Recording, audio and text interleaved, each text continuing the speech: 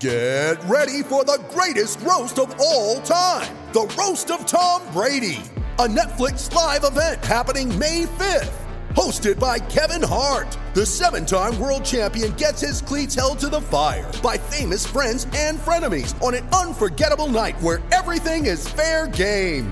Tune in on May 5th at 5 p.m. Pacific time for the Roast of Tom Brady, live only on Netflix. You ready? Showtime. On May 3rd, summer starts with The Fall Guy. Let's do it later. Let's drink a spicy margarita. Make some bad decisions. Yes! Audiences are falling in love with the most entertaining film of the year. Fall Guy. Fall Guy? Fall Guy. That's what the poster said. See Ryan Gosling and Emily Blunt in the movie critics say exists to make you happy. Trying to make it out? Nope. Because I don't either. It's not what I'm into right now. What are you into? Talking. Yeah. The Fall Guy. Only in theaters May 3rd. Rated PG-13. Okay, round 2. Name something that's not boring. A laundry? Ooh, a book club. Computer solitaire, huh? Sorry, we were looking for Chumba Casino. That's right, ChumbaCasino.com has over 100 casino-style games. Join today and play for free for your chance to redeem some serious prizes. ChumbaCasino.com. No purchase necessary. Void where prohibited by law. 18+ terms and conditions apply. See website for details. The shark, babe, has such teeth, dear, and it shows them pearly white. Just a jackknife has old Maggie Heath, babe, and it keeps it out of sight. You know when that shark bites. So welcome everybody to the latest Macklin's Take with myself, Andy Clark, and as always alongside me, Matt Macklin. We are down in the shadow of York Hall in Bethnal Green, which of course is prime boxing territory. And whilst we're on the way over here, and this is actually true, it'll sound like I've made it up, but we were on a packed tube carriage, and the person standing next to Matt tapped him on the shoulder and alerted him to the fact that he was listening to Macklin's Take. He was listening to Macklin's Take with Mark Seltzer. We're going up in the world. It's unbelievable. It's unbelievable of all the tube carriages in all of London to get on that one, where the one person on TFL who was listening to the podcast was standing next to us. And today we're going to turn the clock back a bit to one of my favourite eras of boxing. I'm 41, so when I was really getting into boxing in my teens and in my 20s, it was the 90s and it was Britpop and everything was great. Everything's great when you're young. But in boxing in particular, there were two destinations, two locations where in Britain the boxing universe, for me, seemed to revolve around those two places. There were Manchester, of course you think of Ricky Hatton, you think of Michael Gomez, you think of Michael Brody, Jamie Moore, Anthony Farnell, all of those guys. And the other one was Sheffield. And when you think of Sheffield, you thought of Wincobank, you thought of the Ingle Gym, you thought of Nassim Hamed, you thought of Johnny Nelson, you thought of other fighters, and you thought of the man who's sitting with us today, Mr. Ryan Rhodes. And Ryan, as I say, it was they were halcyon days, those, in those two cities. And we'll do one of these along Manchester lines at some point, definitely, because I think there's some fantastic stories to come out of there. But when you look back on it, and you look back on your involvement in it, it must... I don't know, how does it make you feel? It just gives me great pleasure to think that I was a part of that era. You know, the mid to late 90s. Boxing was, you know, it was such a high. Like you say, you had Naz, you had Lennox Lewis at the time, Johnny Nelson, Chris Eubanks, Nigel Benn, Steve Collins, that era of boxing. And I was lucky enough to grow up and lucky enough to be on some of them undercards, to be a part of that era. The 90s, the mid-90s, the late 90s was a great era of boxing. And, you know, and where we are now, it's just improved, I think.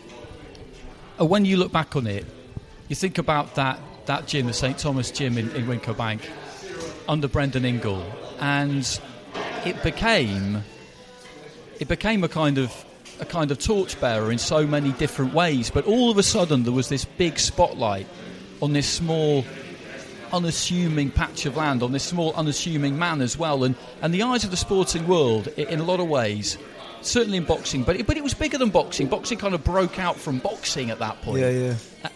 The spotlight on you all of a sudden, all of the lads who trained in that gym, was big.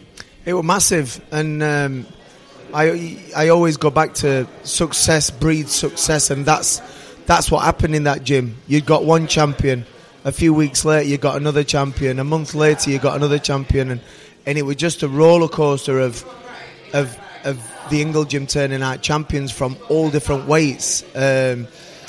You had British champions, Commonwealth champions, European champions, world champions, and it was all basically down to Brendan, the motivation and the wise old words from the Irishman.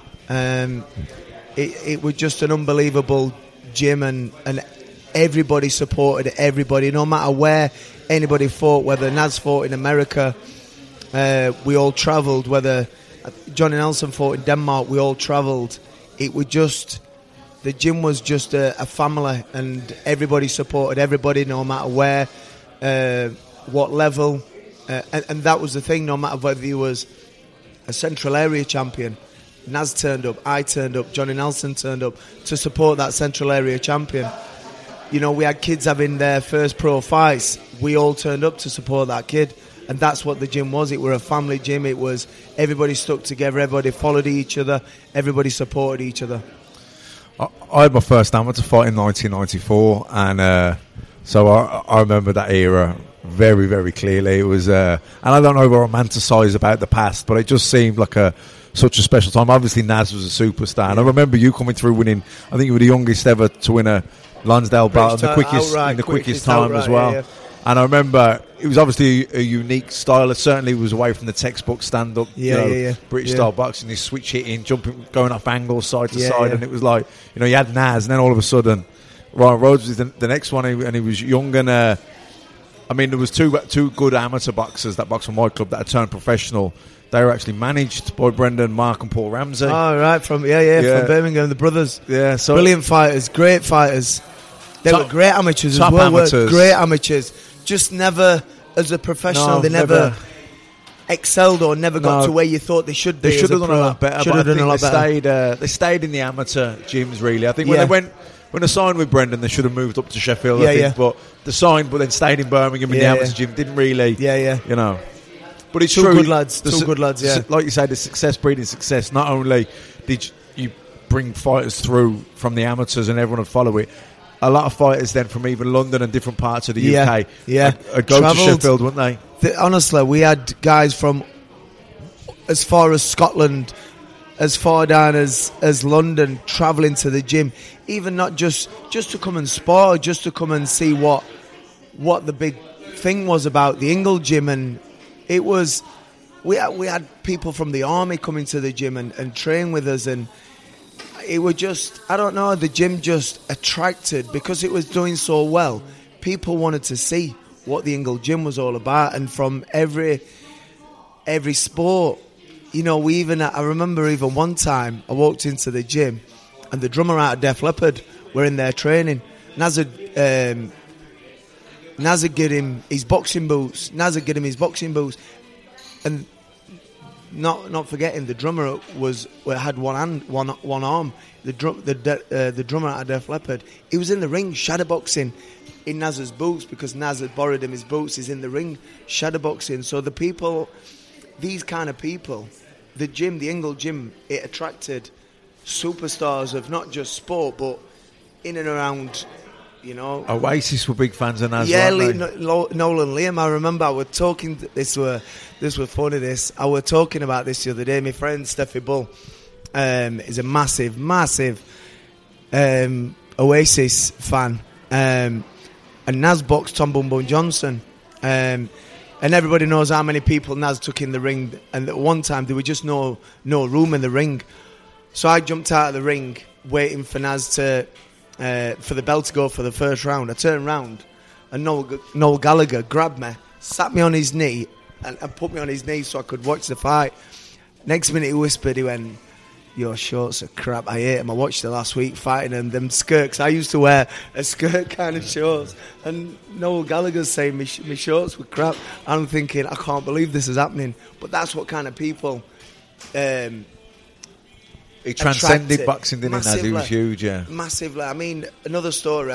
We were in New York, Naz were fighting Kevin Keller, and I boxed Otis Grant the week before. Obviously, I lost my world title fight. I flew straight out to New York, went and met Naz in the gym, and we were in the gym while Naz were training. Next minute, these cars pulled up, these big, 4 or 5 Escalade cars pulled up. The biggest guys jumped out of the car and walked into the gym. Next minute, who walks in behind? Michael Jackson. Just walked in, sat down on a chair and watching Naz train.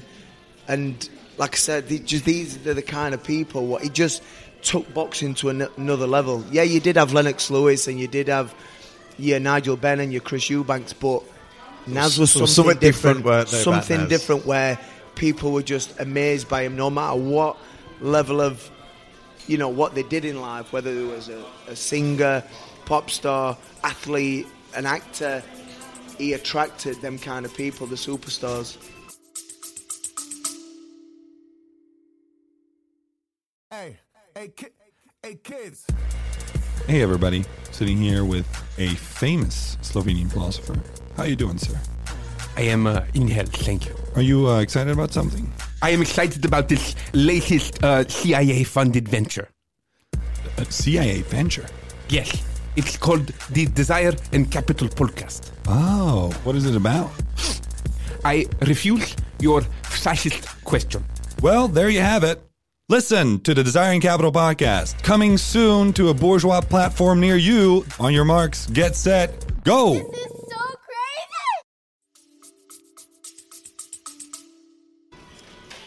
And it was the same in Manchester with Ricky Hatton. They're very different kinds of characters, but again, people were just drawn to it. The magnetism of boxing is amazing, isn't it? We've talked about this a few times, and you go back to 1971 and the fight of the century between Ali and Frazier, and everybody wanted to be there. Frank Sinatra skulks in on a press ticket taking photographs for Life magazine. Burt Lancaster somehow got a gig doing the colour commentary, and it's not like other sports. People from all walks of life are just... they gravitate towards it. I mean, what was that like? I mean, you took up boxing however old and you wanted to win titles and be a champion. Of course you did. But you could never have imagined that you would end up in a place where people like that were queuing up to get in the door. Yeah, it was crazy. I mean, when I first started boxing, I was 6 years old, and in the gym we had Errol Graham, who was British champ, Bomber Graham, who was British champion. We had Brian Anderson, who was British champion. We had Slugger O'Toole, who was British champion, Fidel from Nottingham, and then Johnny Nelson were just on the verge of fighting for a British title and fighting for them world titles. And all I wanted to do, when I used to go to the gym and there were cameras in there, photographers and TV filming the training, all I wanted to do were have that belt, have a British title belt, win a British title belt. I never, in my wildest dreams, would have thought of meeting the people who I met through boxing. I would have. If someone would have told me, you'll be rubbing shoulders with someone like Michael Jackson. You'll be rubbing shoulders with famous actors and things. I would have thought, are you mad? This only happens on TV. You only see them kind of people on TV. But boxing does attract the superstar. There's something about boxing. If you catch the public imagination, you're on to a winner. So how was the city itself at that point? Because you go from being, probably I'd imagine the progression would have been pretty well known within Sheffield boxing to pretty well known within UK boxing to then all of a sudden not just being boxing well known in Sheffield, but being kind of like Sheffield famous. How easy is it to deal with that kind of thing when you're a young man? I think it just flows. I don't think you think, how do I handle this? Or I think you just, it's every day, so it's not as if it was like something, it's hard to explain really. It's like, it was happening day in, day out in the gym. There was photographers in the gym. There was cameras in the gym. There was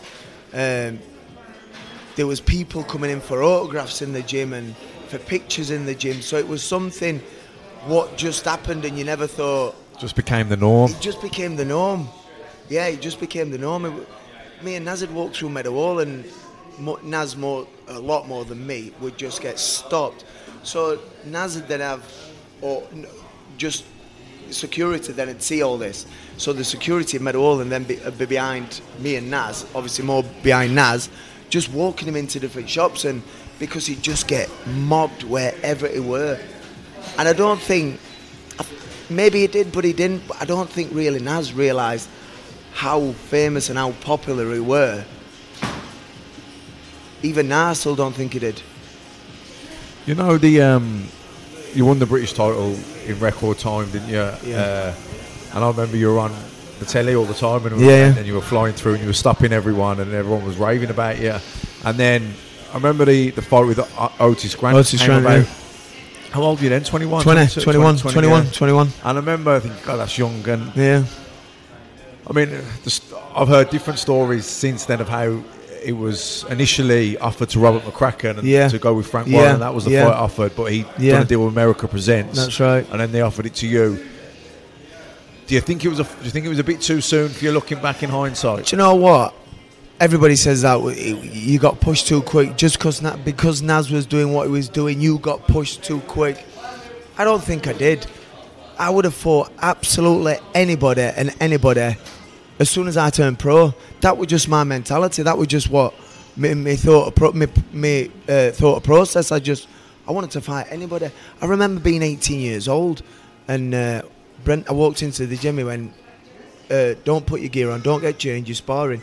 I went, "All right, no worries." He went, I went, "Who we?" He went, "Henry Wharton." I was 18 years old. I'd just been watching Henry Wharton on TV with Nigel Benn and giving everybody a tough fight. He went, "But the problem is you've got to go on your own because I've got a few things to do in the gym." I went, "All right, give me the address." I'm driving up the M1 towards Leeds thinking, oh my God, I'm going to spar Henry Wharton. I'm 18 years old. I think I had 3 or 4 professional fights.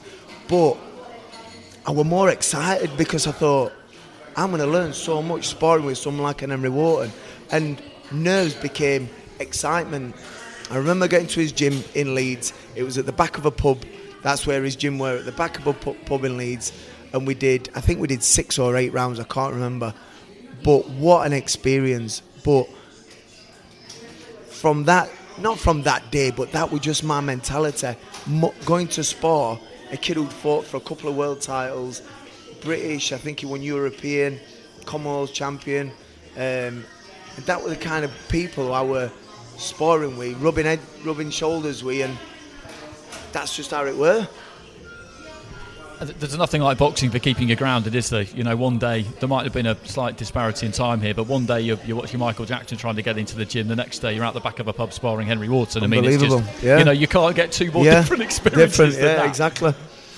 And I guess you're just riding the wave from that Ingle gym too, when Matt was saying, or asking whether that world title fight was maybe a bit too soon. It wouldn't even have entered your head, given what was going on there and the success that you were having, that you would turn around and say, no, I don't think I'm ready. I mean, if you had done that, what do you think the reaction from the gym would have been? It's hard to say. I mean, it just wouldn't have happened. It just definitely wouldn't have happened.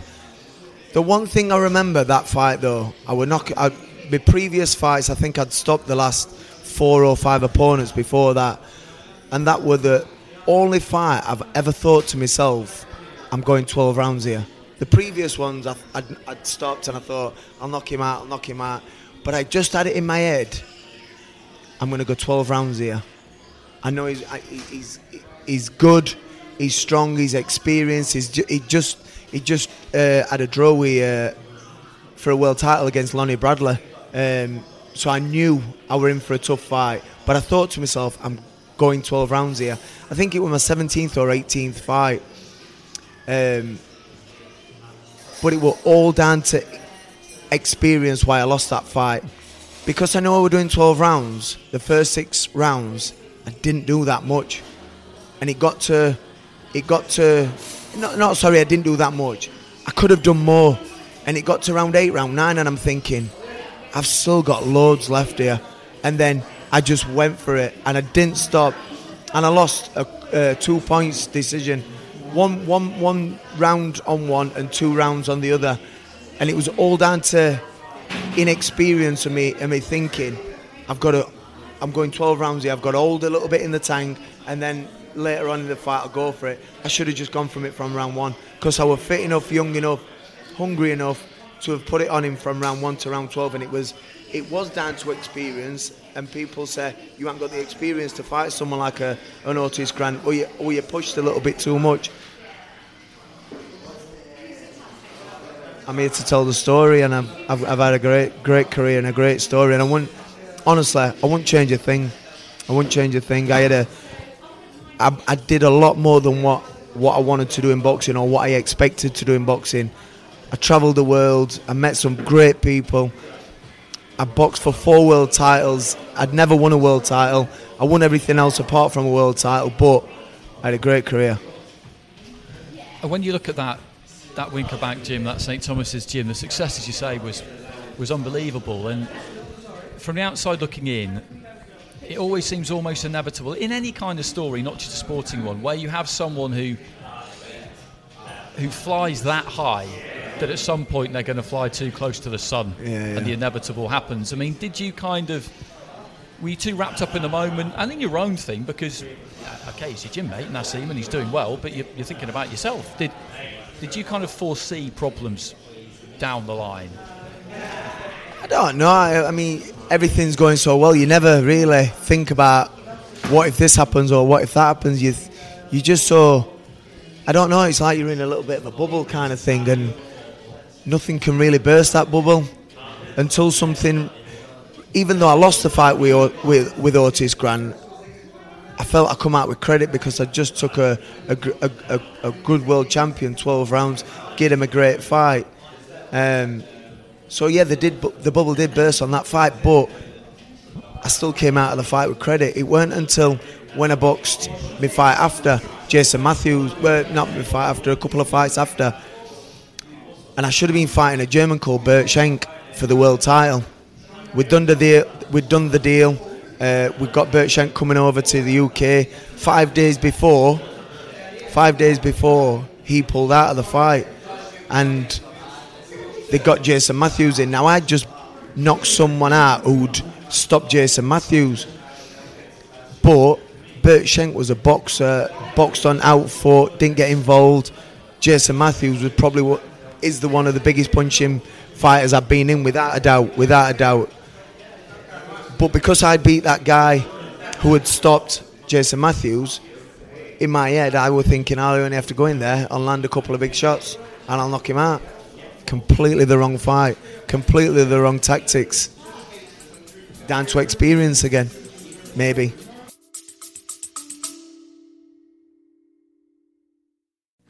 Hey everybody, this is MotoG Pete from the Nokomoto Motorcycle Podcast. Join us every week while we rate, review, ride, philosophize, and generally obsess over every single motorcycle make, model, and style that could possibly exist, plus news and racing. That's the Nokomoto Motorcycle Podcast from Moto One Podcast Network Studios.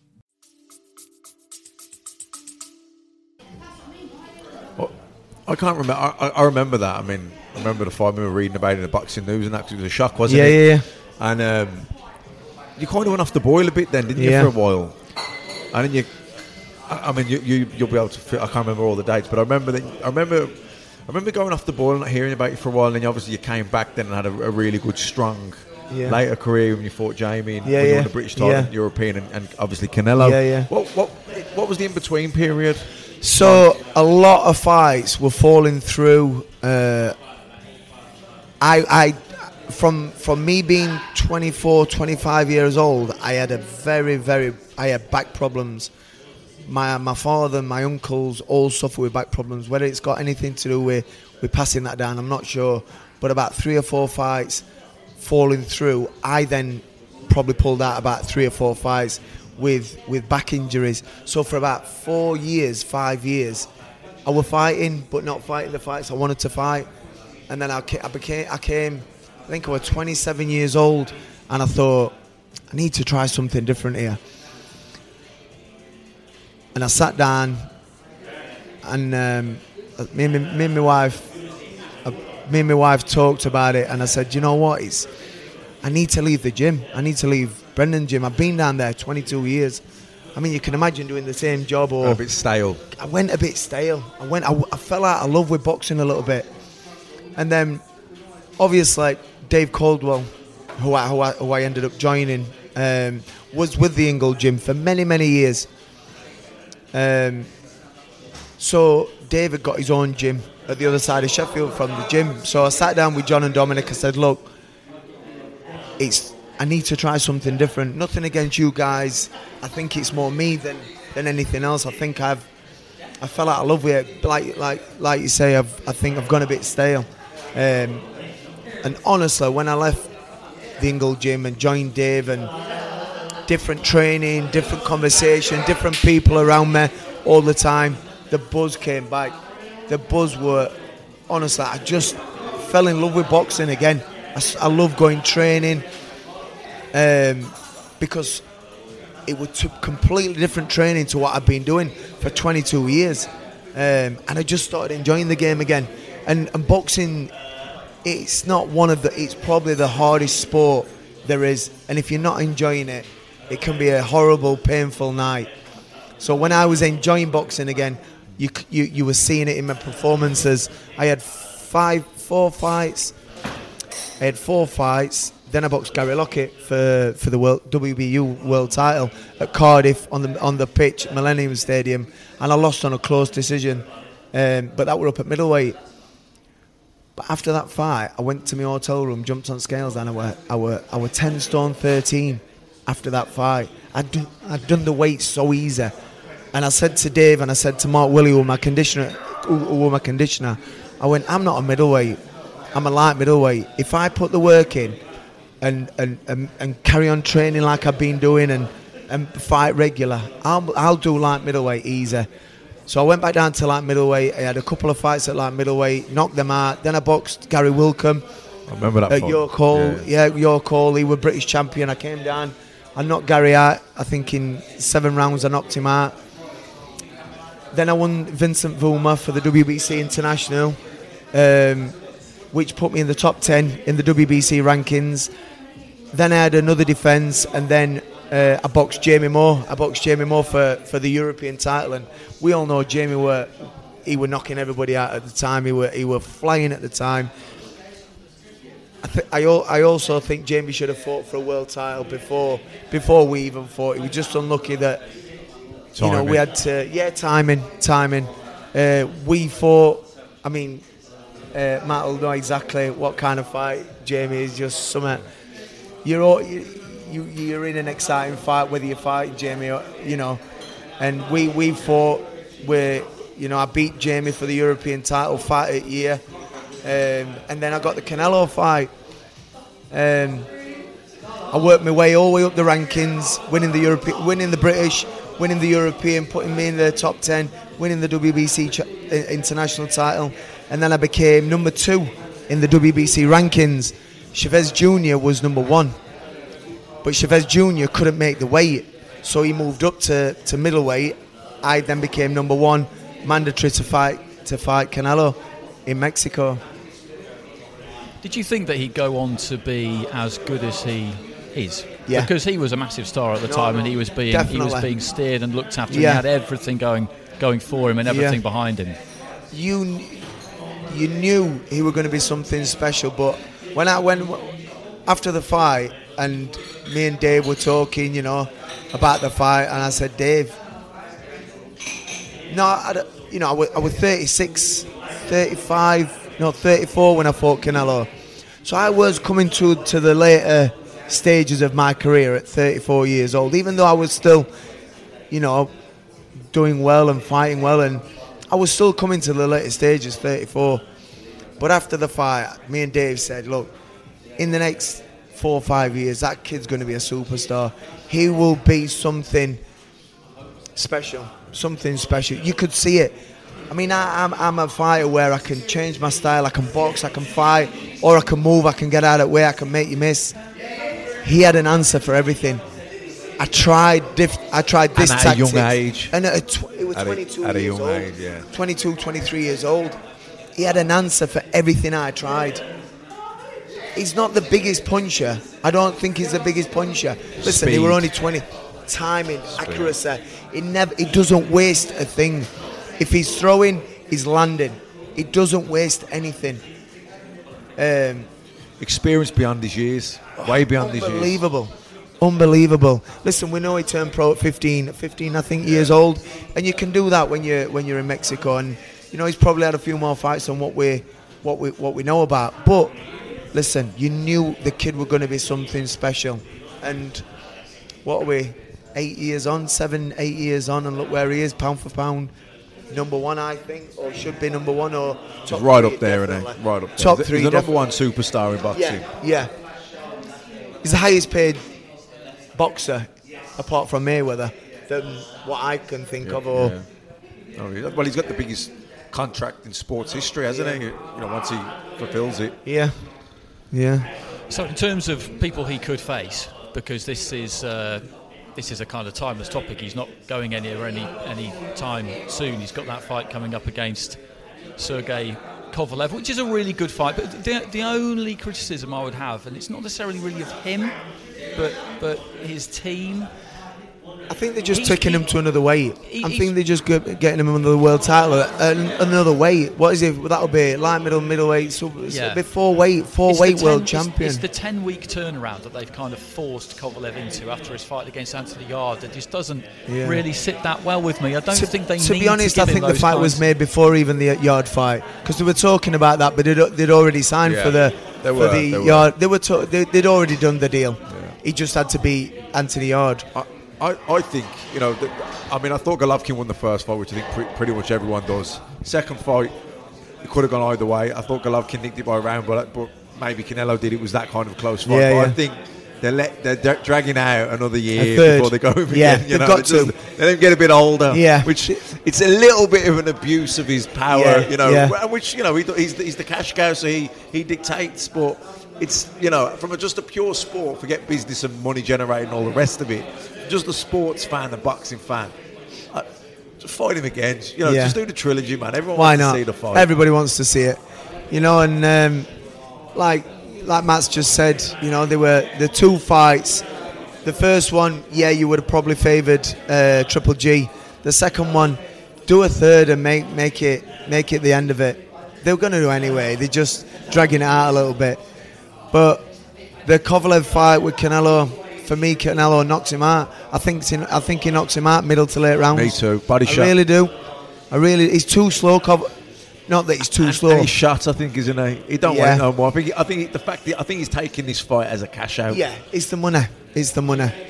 And people will say, what? Not like heavyweight as a Kovalev. Yeah, he will. He will. Speed. Okay, so kind of on the same subject, or on talking about a fighter who Kovalev fought recently. I wasn't really planning to get onto this, but we kind of just see where these things go. And he fought Anthony Yard last time out, of course. Now, Anthony Yard is a very dedicated, very personable young man. He performed well against Sergey Kovalev. Most of the talk before that fight and in the aftermath of that fight, which was a shame because it took some of the shine away from what he did in the ring, was about his trainer and was about the way that he is trained. Now, I know what you think about this. You've been doing this a really long time as well, and you learned your craft under one of the best in Brendan Ingle.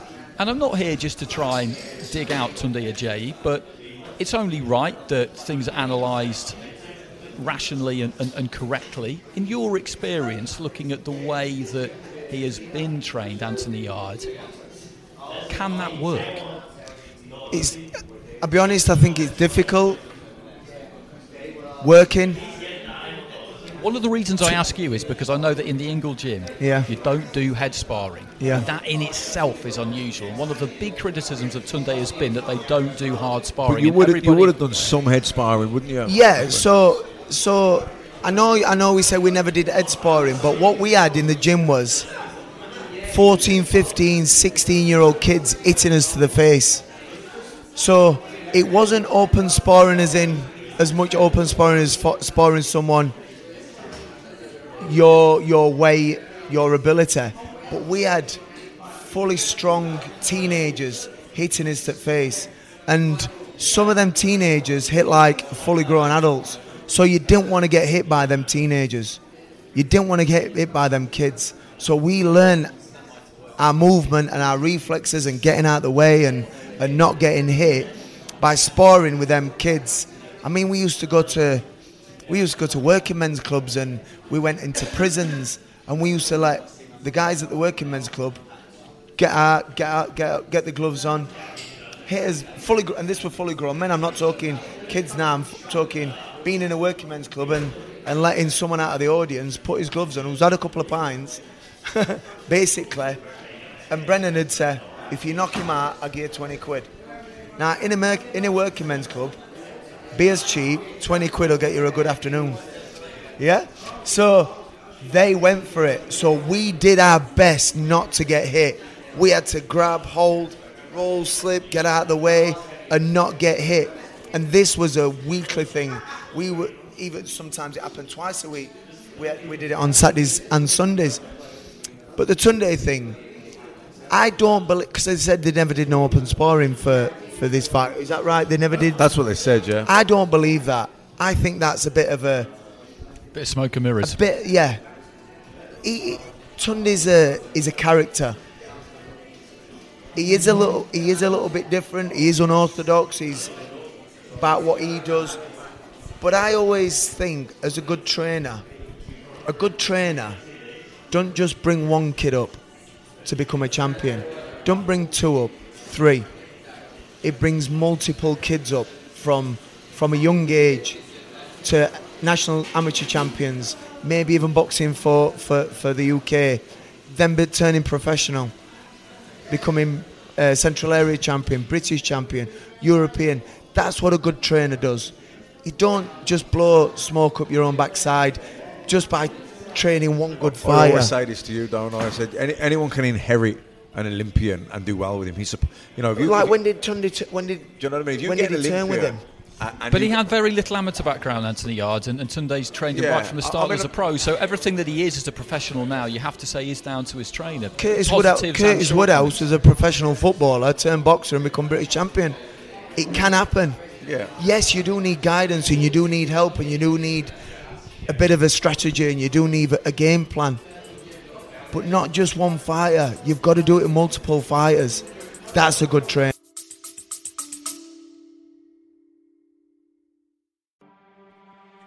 Yo, I'm DK, co-host of the One Star Recruits podcast. My best friend Rip and I host 5-star athletes, celebs, business leaders, comedians, and coaches from around the world. Each week, I can guarantee the show will always have great laughs, catch up on life's in relatable ways, and have a ton of fun. We're recruiting you. We are the One Stars, which means we can ask the questions that no other podcast asks to guests like Joey Chestnut, Evander Holyfield, Bobby Hurley, Jenny Finch, Ryan Lochte, Montel Jordan. New guests every week, compelling interviews that you want to hear. Check us out wherever you get podcasts. One Star Recruits.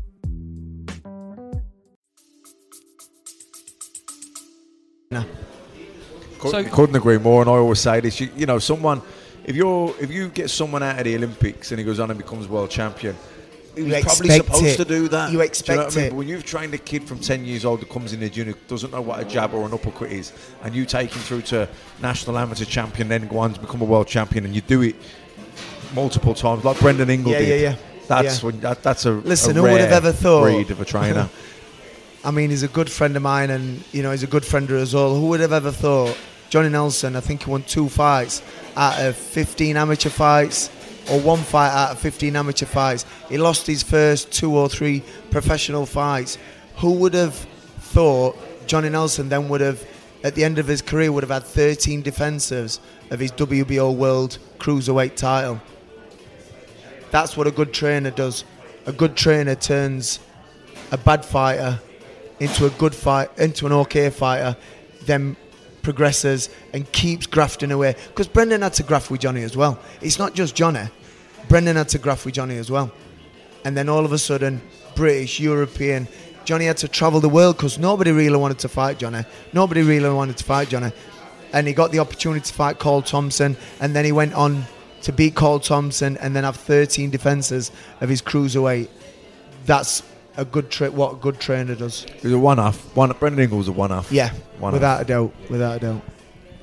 So to what extent, though, do you think that things can be kind of reassessed and training methods can be reappraised? In the case of Tunde, as you rightly point out, he doesn't have the longevity yet to prove that his system works. I'm not saying Tunde's a bad trainer. No. I'm not putting those words in your mouth. I understand what. Yeah.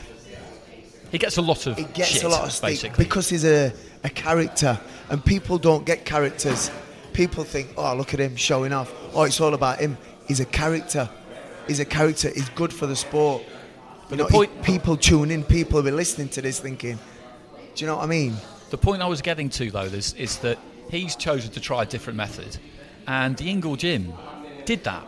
You know, it's you would know better than me whether that style came from Harold Graham or whether it was a mixture of him and Brendan Ingle or how it happened exactly. But you did things differently, such as the training and the movement and all those other things. And in the early days, people probably laughed at that. Massively. They all thought Brendan was mad.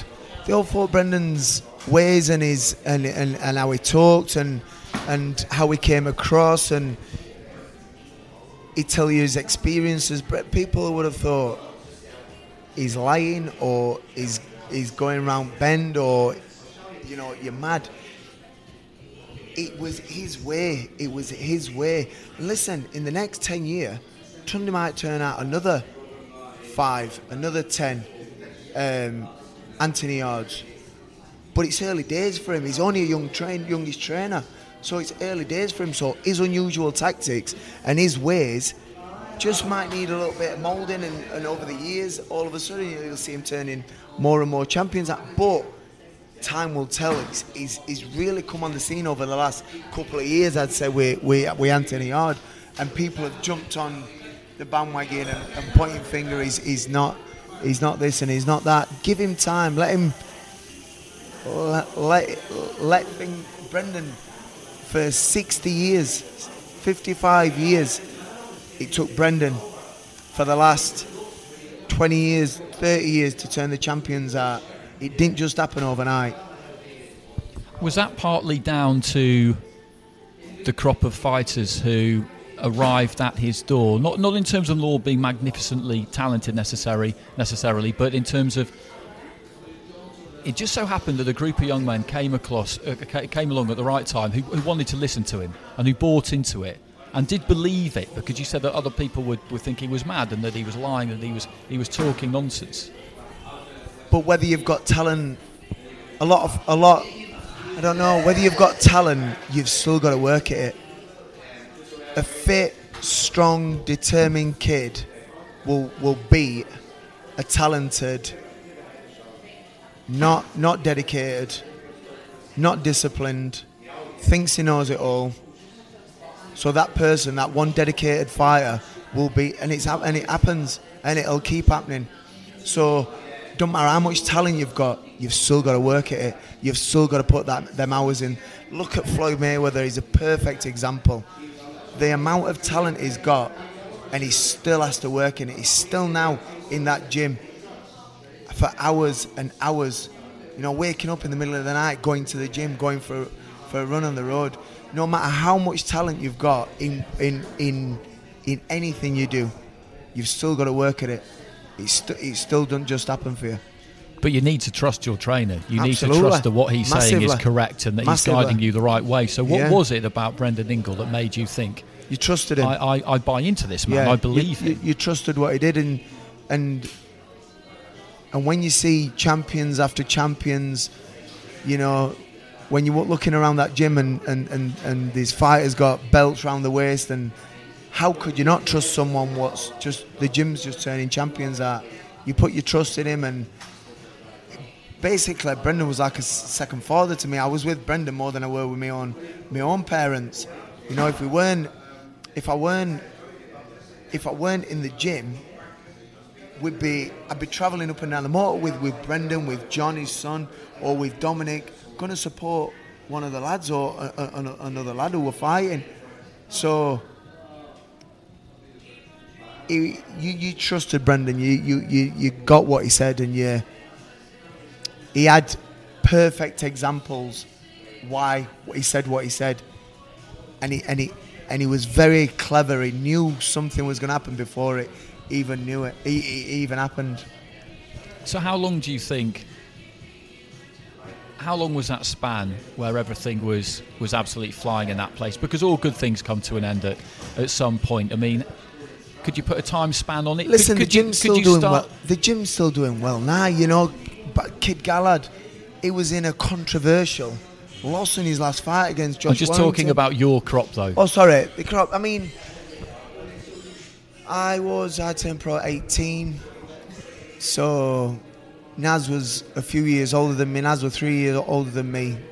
You've got to be looking at 20 years of the gym was probably, and I'm not being big-headed when I say this, for 20 years the gym was probably the best gym in the UK, turning out more champions, 15, 20 years. Got to be. I don't, apart from gyms in London where there's multiple trainers using the same gym, what other gym has there been what's turned out more champions from Central Area, British, Commonwealth, European and World? I don't know if there hasn't. But the other thing is that makes it even more unique is to turn out their own lads. Yeah, from the amateurs, from kids that we haven't come. They haven't. There was a couple. Kawasaki's old man, didn't he? Bradley Price, Gavin Rees, he had a few. But I can't really think but of Brendan, it. you know, to have done it with all the lads the way his way, did, his lads in that gym never, you know, weren't no posh gym, was it? No. Never changed. No. He's still the same now. He's still the same. I went in a few weeks ago. Showers still in the same place. Still got mould on the walls. The lines, the same flooring.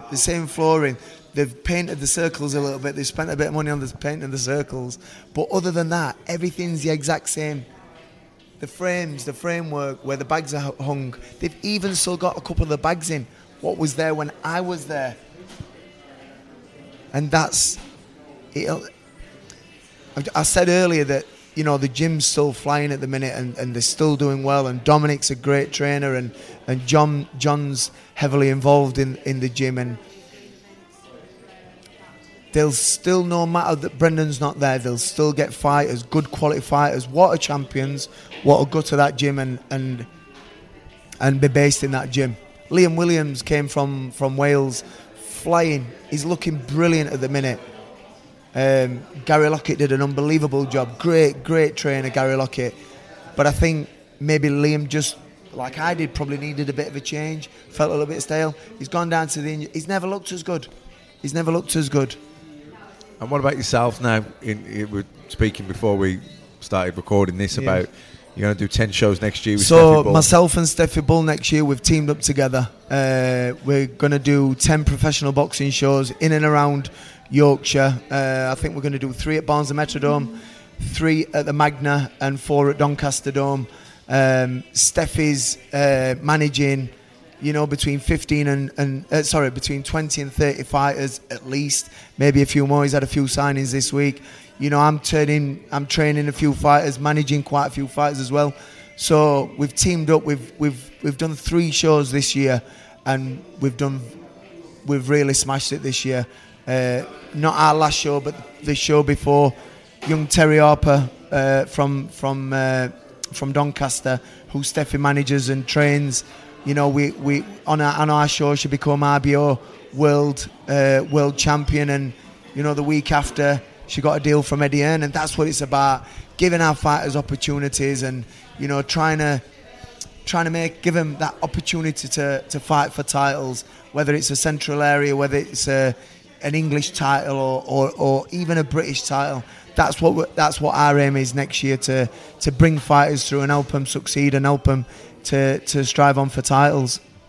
Well, we'll definitely get Steffi on this at some point. He's on the list because him and Ray Doyle are great fun. And as you were saying, you've been putting on with him and Steffi for a good while. It's really strong shows headlined by title fights, as you say, British title fights, English title fights, and with Terry now being signed with Matchroom, it's exciting times. And it is absolutely, it's so important that promoters like that, and you think about Steve Wood in Manchester and Cole Greaves and all of them, basically keep the will to do it and at least break even or don't lose money out of it.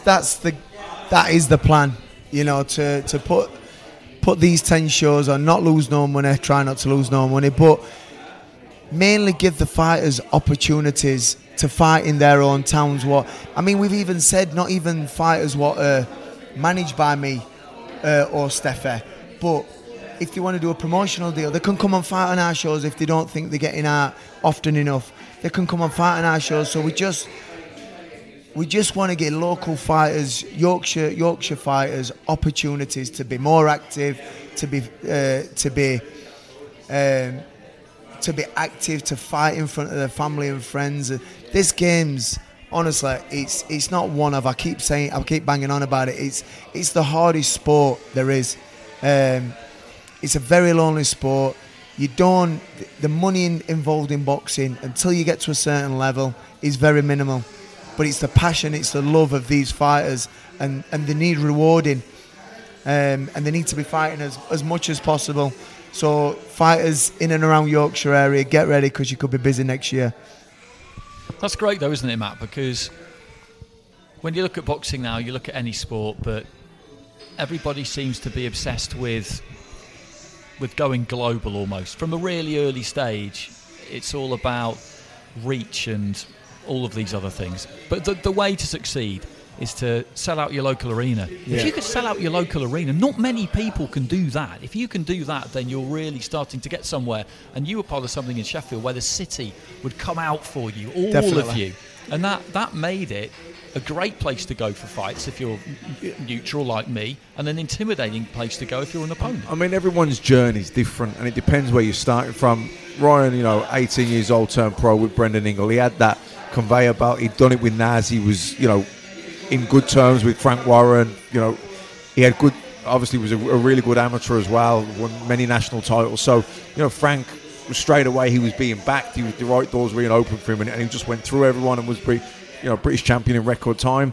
But there's some guys that won't have had that amateur pedigree. Maybe they weren't as outstanding early on. Maybe they're late bloomers, but they've still got to be kept active. They've still got to progress. Maybe they haven't got their man strength at 18, but they're boxing locally. They're selling tickets. They're getting their family and their friends. They're creating a bit of a buzz in the local paper. They're starting down here, but as long as you're moving forward, as long as you're not staying still, staying static, as long as you're moving forward, even if it's at snail pace, just keep moving forward. Absolutely. Everyone's journey is different. Some get there really quick, some takes a bit longer. But if you didn't have people putting it in at that level, where would we be? Yeah. It'd dry up, wouldn't it? Then these guys that are late bloomers coming in would never get there. But if it weren't for the likes of Steffi Bull and Ryan and your John Peggs and all these people that are putting on the small hall shows, and let me tell you, it's a tough struggle financially, because all you need is a ticket seller to pull out at the last minute, and you're on small margins. Do you know what I mean? Where you look, they know they're not going to make fortunes, but they're hoping they don't lose a couple of grand, because then they've busted their ass for the last 2 months to lose a couple of grand. That ain't much fun, let me tell you. But but they keep going, and I think at the end of the year they look back and think, we made him a few quid, and he got to 10-0, and he got a Midlands area title, or he got a shot. It's just keeping the cycle moving, isn't it? Absolutely. It's just giving the kids the opportunities what have worked their absolute socks off from being the amateurs, and watching the pros on the TV, thinking one day we could be on that TV, and you never know. It's like, I've got my young lad who's fighting tomorrow night, Razak Najib. We got a phone call from Lee Eaton about 3 weeks ago asking, would he be up to be a reserve on this Golden Contract show? I spoke to Razak. He said, yeah, definitely. And we were fighting a guy called Jack Ball. Is it Jack Ball? Jacob Robinson. No. At first we were fighting Nick Ball. We were fighting Nick Ball. And Razak boxed 2 weeks ago in Magna, just a steady fight, and he ended up fighting fighting and winning, boxing well, boxing really well. Nick boxed in his local town and banged his hand up. So Lee sent me a message and said, look, we need to look for another opponent. Jack's hurt his hand, it looks like he might have broke it. So we've got Jacob Robinson as a standing, but Razak got said because he was the first one, he would be the first reserve. We're on his way to the weigh-in today, and this is what I said to all my fighters: be ready, because you never know when that phone call could happen. We're on his way. We're an hour away. My sat-nav said an hour. I got a phone call from Lee, and I thought, an hour away from waiting, what's happening here? He went, listen, look, you might be in as the main fight. The Mexican's struggling to make weight. He says, but can your lad do the featherweight limit? I said, Lee, it's not a problem. I said, he's about half a pound under anyway. I've just weighed him on my scales back home. He said, just keep it to yourself, but you might be in. He put the phone down within 5 minutes, less than 5 minutes. The phone went again, and I nudged him straight away. I went, you're in. You can't do weight. Lee, you're right. You're in, boys. And that's what happened. These opportunities don't come every often. But fighters nowadays, some are ready, but majority of them aren't. Once they've had that fight, they'll disappear for 2, 3, 4 weeks at a time. They'll come back, they're a stone and a half, 2 stone ever. Razak is a perfect example of what fighters. I have to kick him out of the gym. He loves training, he loves fighting, he loves being fit, and that's what these fighters need to be, because sooner or later, Eddie Hearn's matchmakers, Frank Warren's matchmakers, MTK's matchmakers will pick up that phone to see if your fighter's ready, and you've got to say, yeah, they're ready to go, and that's what happened to us. I say this a lot. I say, Pat Maxwell. Pat Maxwell. Yeah, of course. We spoke about him earlier. Yeah. He was, and I'll just use him as an example because he's quite a strong example. Yeah. He was around the likes of Ricky Hatton. He was in that gym with Billy Graham. He was at Brendan's for a while, but he was in the gym. So of course Ricky Hatton used to balloon up in weight. And Ricky was the TV golden boy, and he was a massive ticket seller. He was Frank Warren's golden boy. He was always going to get 8, 10 weeks, 12 weeks, whatever notice he needed, he was going to get, and because the show was being built around him. Pat, you hit like a mule. You got a good chin. You don't sell a ticket. You ain't got a promotional deal. You're not going to get 10 weeks notice. You need to be ready to go at a phone call. But absolutely. and then what happened? He'd blow up in weight and he wouldn't get shot, and then he ends up getting frustrated with the boxing because he's not getting the breaks. But that's what happens, and and even myself, I had a good amateur pedigree. I was signed to Frank Warren. I was always kind of getting pushed by the promoter, really. But I look back at my career and I think about the amount of time I wasted in between fights. Drinking and not training and blowing up in weight, where really, it's your job. You should stay in shape. Yeah, absolutely. But it's, guys like Ryan Kidd there that's took this, James Braddock, the Cinderella man. Yeah. Boxing history is littered with Cinderella men. Well, we saw the modern day equivalent of that today. So just to set the scene for people listening, they'll have realised, I think, where we are in the chronology. But we're the day before the Golden Contract fights at Bethnal Green at York Hall, which is Friday, October the 4th, and the Mexican fighter Carlos Araujo couldn't make the weight, so Ryan's fighter Razak Najib gets the late call, and he stepped in, and this is his chance. You were going to be fighting Jacob Robinson, who is trained by his dad, who is Steve Robinson, who is the best ever example of this from recent years, because he took a fight for the WBO featherweight title at 48 hours notice. He was working in Debenham store and went up to the northeast against John Davison. Yeah, remember it, and won the fight. And he went on to have a really good reign. 6 or 7 defences. Yeah, absolutely. Before he bumped and then lost to your gym mate. So things have come full circle here with the whole discussion. But you're so right, because it is. You put that work in, and you never know when it will be rewarded. You have to be ready. But you've got to be ready. If you're a boxer, it's your job to be ready. Because when the opportunities, and they don't come that often in boxing, they really, really don't. Some might say Razak, well, look, he deserves it because he's in the gym all the time. He's a grafter, He's on that road running every day. He's in that gym training. He'll spar absolutely anybody. So that kid deserves it. Razak deserves it. And there's many fighters out there what are in that gym they're training hard, and they do deserve it, and it will happen. It will happen. You just gotta, bide your time, and that phone call will happen.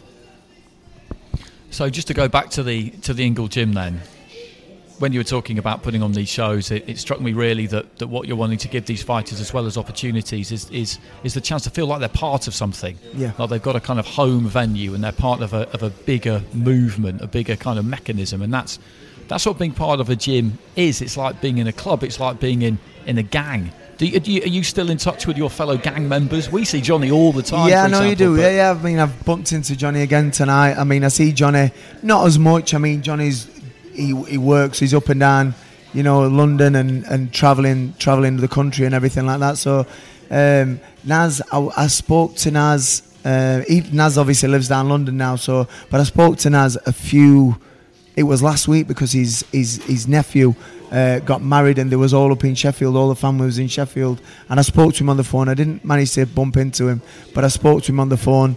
But I saw his brother Ali. I see Clifton Mitchell every now and again.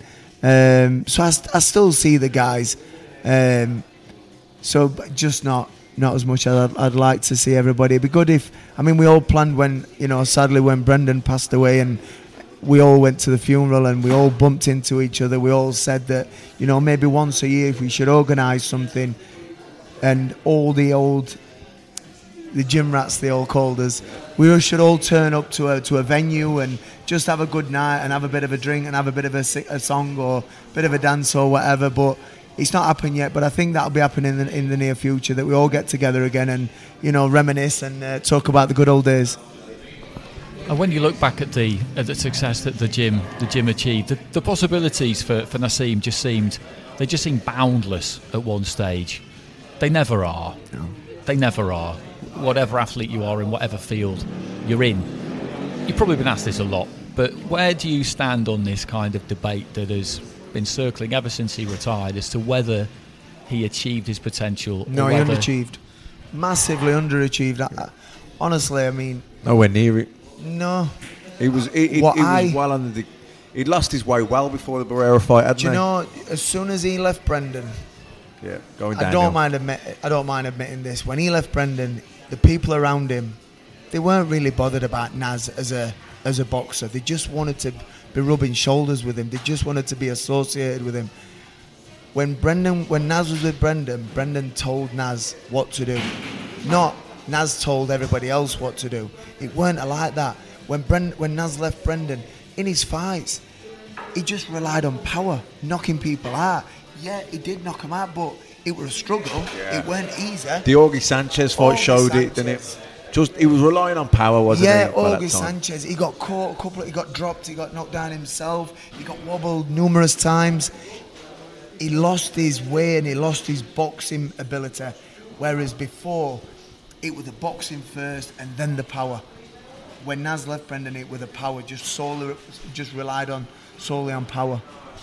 When it came to them splitting, it's strange because you get these kinds of stories, and it's almost kind of Shakespearean in a way, because people from the outside looking in would be looking at it and just thinking, these two have achieved this amazing success, this young Yemeni and this older Irish fella. It's a great story, and they'll stay together forever, and he'll always listen to him. It just seems to be such an obvious kind of cliched thing to do, to stop listening and to start listening to the wrong people. Did you see it coming? I never really expected them to split, but I saw there was problems, people getting involved and people all of a sudden being involved when you thought, why are you involved? What's it got to do with you, or why are you even here? All of a sudden, you could see cracks in the relationship with Brendan. But I really didn't think they'd split. I really didn't. And when it happened, and obviously, it were a sad time. The gym weren't the same for quite some time after when Naz left, because that's all it had been. That's all it had been, as all together. We'd always been together. We'd supported each other. And then next minute I'm watching Naz on TV, not being in his corner and not being there. But that's life, really. It happens, you know. I mean, everybody moves on in their life. I mean, you know, everybody gets families, and we all take different paths, and we all get different friends and things like that's just life anyway. But stages of life, isn't it? And they're great eras, and you always look back with fun memories, and you think, oh, I could have stayed. Yeah. Nothing lasts forever. Does No. it? Yeah, but it was good while it lasted. Well, it was brilliant while it lasted. Yeah. It was brilliant while it lasted, and the fact that it kind of ended the way it did between Nassim and Brendan, obviously it wasn't ideal, but it's happened countless times through boxing history, or happened countless more times. These things are to be expected. I mean, do you think the gym is still going really strong? And Yeah. I'm glad you pointed that out, because I didn't mean to make it sound it's a halcyon days long gone. But do you think that kind of success in an environment like that, has boxing in a way almost moved past that kind of working class inner city heartland where you've got a gym right in the middle of the community that anybody can walk in through the doors? Are we still there? Are we still in that place as a sport, do you think, or is that time been and gone? I don't know. It depends on the people in the gym, I think. Like my gym's an open gym. Anybody can come in my gym. Anybody can train in my gym. It's not a gym where just for professional fighters or amateurs. We've got around 240, 250 members in my gym, and everybody trains with everybody. And I've only got that method from Brendan. Everybody trained with everybody at the Ingle gym. No one was bigger than the gym. Whether you were world champion, European, British champion, you got on with everybody. Like I said before, if anybody was, even the amateurs, me and Naz would be going supporting some of the amateurs what were just in just normal fights at working men's club. And that's how it were, and that's what I've took to my gym. That everybody trains with everybody and everybody gets on, depending on the person running the gym. And I don't know. I don't think it's always going to be like that. I wouldn't say so anyway. So before we let you go, I'll put you on the spot slightly. These kinds of questions are always quite hard to answer, to be honest. It's kind of like asking someone what their favourite film is. They want a bit of time to think about it normally. But when you look back on the Ingle gym in that period that I mentioned, and as I say, I enjoyed it so much because it was mid-late 90s, it was Oasis, it was Blur, it was Britpop. I was 20, I was early 20s, and everything just seemed amazing at that point. And there was the Manchester boxing scene, and there was Euro 96 and all of that. And you're right in the middle of this great sporting story. Was there any kind of particular moment where you just thought, not I've made it, but wow, something has happened to me today that I just could never possibly have imagined. I'm doing something that I love, and life just could not get any better. It's hard to say that. There were that many good things going on around that time. New York must have been good. New York was amazing.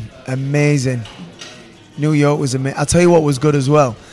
We went to before I got the Otis Grant fight, we went to the WBO convention in LA. There were me, Naz, Joe Calzaghe, Cole Thompson, Brendan, Frank Warren. Frank Warren flew us first class on Virgin, so we're all having massages, having a few drinks, and we get to LA. We went to the convention. We didn't go in the convention. It was Brendan, Frank Warren, but me, Naz, Joe Calzaghe and Cole Thompson went somewhere else, and then we went back to the convention, and we was going to an after show party. So in the after show, so as we're waiting from the hotel to go to the after show party, a limousine pulled up, and Oscar De La Hoya got out of the limousine. So he says, obviously Naz knew Oscar at the time, and so we all jumped in Oscar's car. So we're all flying to this after party after the convention. And I said to Joe, and Joe Calzaghe was world champion at this time, but Joe was a little bit green. It was if like he'd not been out of Wales or. I mean, me and Joe went to Ricky. I mean, I remember seeing Matt there at the Ricky Hatton box Mayweather. I don't remember much. But yeah, big haze. But Joe was like, and I'm saying to Joe, can you believe where we are? And even Joe said to me, unbelievable. And he's WBO world champion. I'm trying to get my shot at the WBO convention. Oscar De La Hoya and Naz is at the back of the limo talking to each other. Me and Joe Calzaghe's talking. Cole Thompson and Frank Warren's in there and Brendan's in there. And it was just a surreal moment thinking, wow, I've almost made it, but not quite. Well, that's a good note to finish. Ryan, thanks very much for your time. This has been great fun. And hopefully it goes well for Razak tomorrow. He's in against Tyrone McCullough. It's a good tournament, the Golden Contract. We'll see how it plays out. But as you say, he stayed ready. He stayed professional. Now he gets his opportunity. And by the time this goes out, people will know what has happened in that fight. So thanks very much for tuning in again, everybody. We hope you're continuing to enjoy these. We're always just looking for new angles. And this is a good example, actually, because I didn't know you were going to be here today because I wasn't entirely sure who trained Razak. And I thought, well, I'll find out today because he wasn't in the main tournament. And then all of a sudden, Ryan pops up and I just say to Matt, I say, he'd be brilliant to get on the podcast. And here we are. So that's how we do it. That's how we like to do it. Roll. On Macklin's Take. So, as I say, thanks for tuning in. And if you find the time to go onto iTunes and give us a rate and subscribe and even write us a review if you've got the time for that, that'd be great. We'll see you again soon. Can someone sneaking round the corner? Could that someone be Mac the Knife? There's a tugboat down by the river, don't you know? Where a cement bag. Sports Social Podcast Network. Lucky Land Casino asking people, what's the weirdest place you've gotten lucky? Lucky? In line at the deli, I guess? Aha, in my dentist's office. More than once, actually. Do I have to say? Yes, you do. In the car before my kids' PTA meeting. Really? Yes. Excuse me, what's the weirdest place you've gotten lucky? I never win and tell. Well, there you have it. You can get lucky anywhere, playing at LuckyLandSlots.com. Play for free right now. Are you feeling lucky? No purchase necessary. Void where prohibited by law. 18+. Terms and conditions apply. See website for details.